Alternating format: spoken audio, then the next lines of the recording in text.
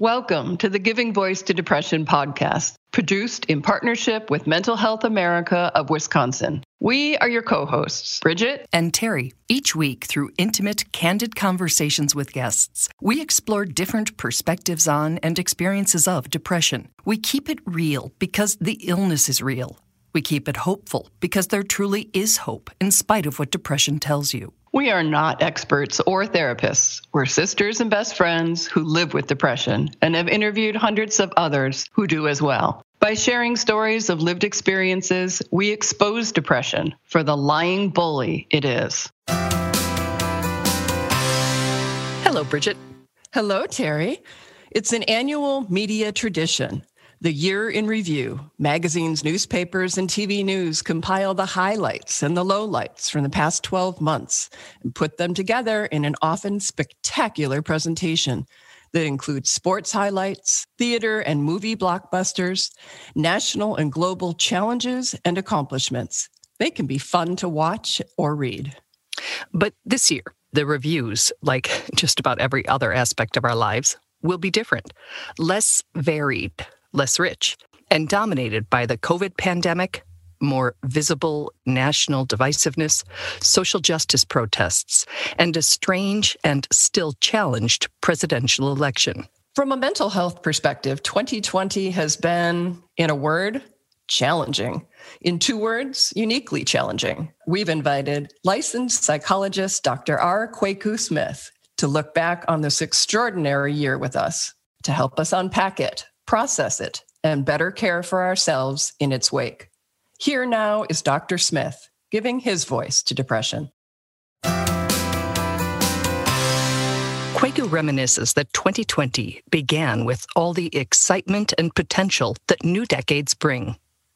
I think 2020 had a different connotation because when we look at that, it's like 2020 vision. I can see correctly the things I want to see is ahead of me. So you had a lot of people who wanted a fresh start. We think about the New Year's resolutions and what 2020 was hoping to bring. And you could see just a level of excitement entering into a new decade. And it started off in that manner.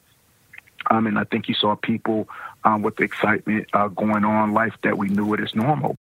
But some very abnormal things were starting to happen across the globe. We saw what was going on in Wuhan, and we saw it, and it was like, wow, this is difficult to hear, but not thinking that it would touch us in that same way. And then when it got to Italy, I remember when they shut Italy down, I remember people saying, wow, how do you shut a country down? Like, it was implausible. It was impossible to even think about. And as those things were going on and it started to inch closer to America and those things became a reality, I think the shock was very, very difficult. And so you put people in a lot of precarious positions because all of a sudden, most people are creatures of habit. We're used to daily routines. And now our routines, even though we saw it happen across, we still thought we would be immune to it, no pun intended. One of 2020's undeniable lessons is that we are all connected and that our choices and very breath impact others. The pandemic exposed us in a lot of ways. What we thought was a strong economy, we realized was not really a strong economy for all. We started to recognize that the average person was really a modern-day sharecropper because once they started to miss one check, once they started to miss two checks, we started to see people who normally were the givers now need to be in line for government stimulus checks to be able to pay their bills, to be able to put food on their table. We saw parents who were now used to sending their children off to school have to become not so much babysitters, but caretakers, pseudo extension of the education system while getting them ready in a virtual world. We saw people now having to learn specifically in the technology generation where some people did not feel as comfortable with that, had to become a lot more acquainted with the technology world, specifically the virtual world. And so we look at that and now we start to see people deal with a lot of issues. Change is hard. We've all heard that and agreed to varying degrees at various times. But pretty much everything changing quickly, dramatically, and for a long time, well, that was a new one. A collective trauma, as mental health professionals are calling it. People can deal with that for a week. They can deal with it for a few weeks. But once it starts to add on, Now it becomes extremely stressful, and you start to look for different outs. And so now what people do, because of the pandemic and not being able to go out, oftentimes people weren't able to get to some of the things that they regularly could go to, as far as doctor's office visits, psychological visits, or to the gym, other things that was natural stress relievers. And we saw a deterioration in a lot of people's mental health. And then you add on the component of what happened with George Floyd. And that was on the back heels of already of Breonna Taylor and Ahmaud Arbery.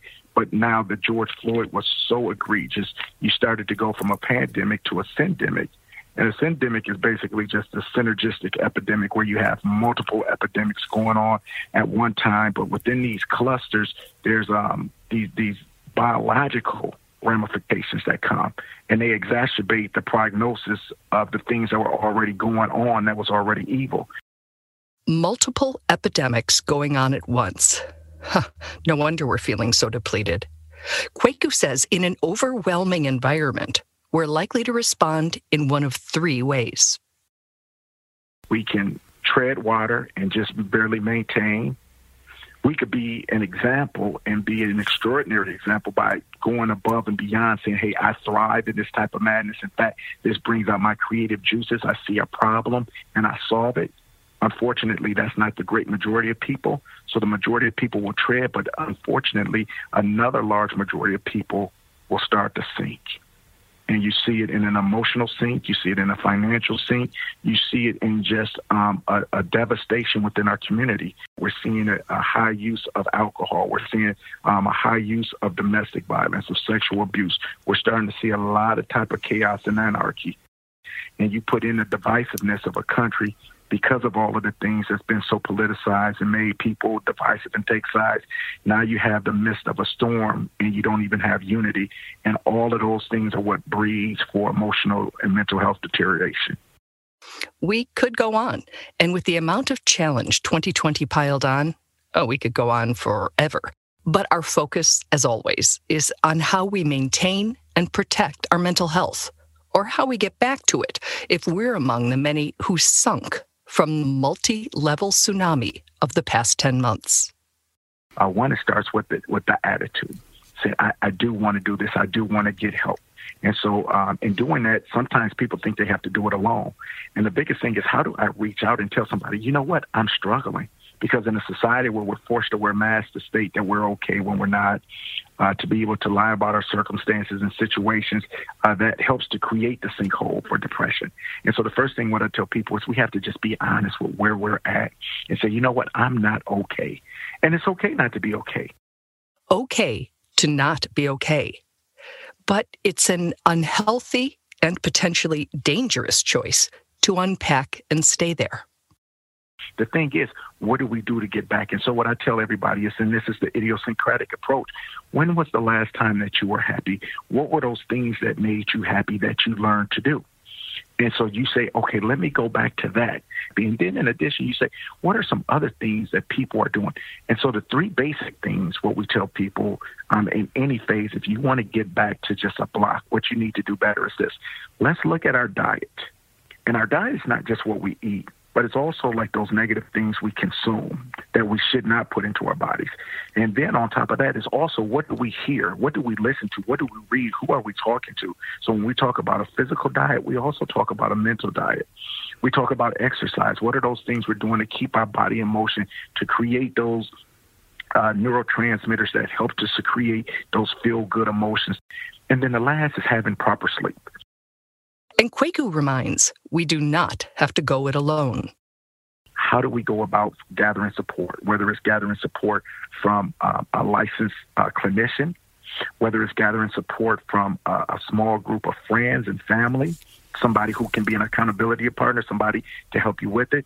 The challenge, he says, is to do something to change the direction we're headed if we realize that it's leading or keeping us somewhere unhealthy. But this is the one thing, and this is the kind of harsh reality of it. It sometimes sounds hard. There's a scripture, ancient Eastern philosophy in the book of I Ching, and it says, if you are too weak to overcome habits that are obviously bad for you, then indeed your future is bleak. And we don't say that to put any pressure on the person like, oh, you're too weak to do this. What we're saying is this: if you know the things you need to do, but you are not willing to change those things, well, then we know what the future is. So if you have some willpower and you're just being a little unfocused, a little undisciplined, dare I say even lazy, I say, hey, let's step it up. Now, this is something that I'm going to call upon you.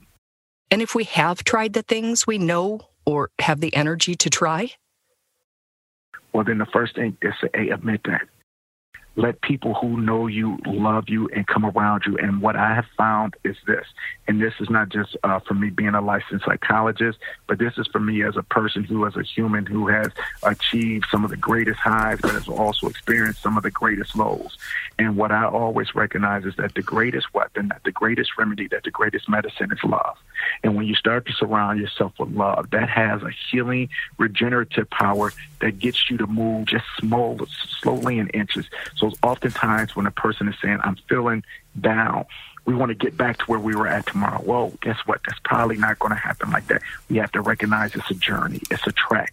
But guess what? If I continue with it, if I stay disciplined, if I do the little things, if I keep people around me and I keep those other agencies around me that can help be like a part of the puzzle to complete that picture that I need to see for total holistic health, then that's how I start to do it. Most importantly, and we understand how hard this can be when depression is eroding you from the inside, but please don't give up hope. Find any ember that still burns within you and consciously stoke it. The biggest thing what everyone needs to hear that's suffering with depression is that there is hope. That there is hope around you. And you say, well, where is that help? What can I do? You know, sometimes you say, I'm feeling bad and I don't have anybody in the house. That's it. I'm suffering from loneliness. Sometimes people have to realize there's people out there who love them that they never met, that they don't know. Because sometimes we can get into a funk where we say, nobody loves me, no one cares about me. But I can guarantee everybody on this line that there is somebody out there who loves you, who cares about you, who wants you, who needs you, who wants you to succeed, who wants to be able to help you. You know how when you go to the grocery store hungry, you tend to buy more? I kept thinking of that during this conversation because so many of us are hungry for some kindness, some reassurance, some authenticity and comfort. Fortunately, despite the fact he was recovering from COVID, Kwaku had plenty to share. And I think sometimes in the midst of depression, the questions become, you know, why me? Why is this happening to me? What's going on with me? What's wrong with me? And the answer is nothing wrong. It's normal for everybody to be feeling depressed at this time. And if you already had levels of depression before, of course it's going to be exacerbated now. So don't beat yourself up. Next, we asked Dr. Smith about his own daily practices, what tools he pulls from his mental health toolbox when things are hard like they are right now. And he said he's a big fan of journaling. And so when I journal, I like to start with what I call morning meditations. And my morning meditations is I'm intentional about my day. How am I going to improve my mind? How am I going to improve my body? How am I going to improve my spirit? What am I going to do for my family? What am I going to do for my community? What's a random act of kindness that I have out? And then at the end of his day, I like to evaluate myself with a nightly reflection and say, how well did I do what I say I was going to do? And you know why I do that? Because now I'm being intentional about my day. I'm not letting the day happen to me. I'm taking control. And when I take control, I can see the things I did good. And when things go good, guess what? I have a recipe. I have a formula. But if things didn't go the way that I planned, then I ask myself why. And now I can dissect what are the things I need to do better. Was this a legitimate reason why I wasn't able to do it? Or was this an excuse and I just need to step it up a little bit more? And so it goes into that same level of our self-introspection. And I think when we can have honest self-introspection, that's when we can have that type of enlightenment that leads us to not only to the road of recovery, but to the road of self-optimization. It's a very conscious way to live. And journaling may or may not be a good fit for you. Like every other tool mentioned by our guests, it's offered as their endorsed suggestion. Yeah, every day is a different day. And there's a scripture that says that there's a sea of forgetfulness. And even if a person is not spiritual in that standpoint, I love the concept of that thought because it's saying, you know what, I'm going to forgive myself. I'm not going to hold myself captive to to the failures of the past. I'm not going to let what happened yesterday, even if it was something of my own doing, limit me from what I'm doing today or tomorrow. I'm going to forgive myself. I'm going to start afresh. I'm going to start anew and do my best. And when you do your best, there's no one who can ever ask more of you than from that. Stoking the embers of hope within. Wow. I had a pretty profound metaphor this week. I purchased a stick, Terry, that you blow air through one end to assist in stoking your fire in your fireplace. And it brings me back to last week's episode, how important breath and oxygen and intention is. And if you recall, we were asked to take 3 deep breaths and blow through an imaginary straw. Yeah. And I just have to say over and over again, I have done that in this past week when I felt anxiety coming up or distress of any sort. It works. It does work. Yeah, I've been doing it more too. It was a really good reminder. And so is this, and I'm going to just reread a line that Kwaku said because I read it probably 4 times after he said it, and I transcribed it. It said, you ask yourself questions. Why me? Why is this happening to me? What's going on with me? What's wrong with me? And the answer is nothing. It's normal for everyone to be feeling depressed at this time. And if you already had levels of depression before, well, of course it's going to be exacerbated now. So don't beat yourself up. We're going to take a couple of weeks off to regroup and start research and interviews for our 16th season, which will start in 2021, which is the first time I've said that, 2021, a year that we sincerely hope is going to be much, much better for every one of us. Until then, please take care of yourselves and each other and find any joy that you can in the holidays. We'll see you next year. And stay connected with us on Facebook at Giving Voice to Depression, on Twitter at Voice Depression, or on Instagram at the Giving Voice to Depression podcast. That way we can all stay in touch during this break. And thank you so much for being a part of our 2020. We truly hope that our podcast brings a little more understanding, helps you better articulate your experience of depression, or better understand how to support someone else's. We invite you to join us for daily posts on the Giving Voice to Depression Facebook page and on Twitter and Instagram at Voice Depression. It is a comfort to be among fellow travelers on depression's dark road. And remember, if you're struggling, speak up. If someone else is, listen up.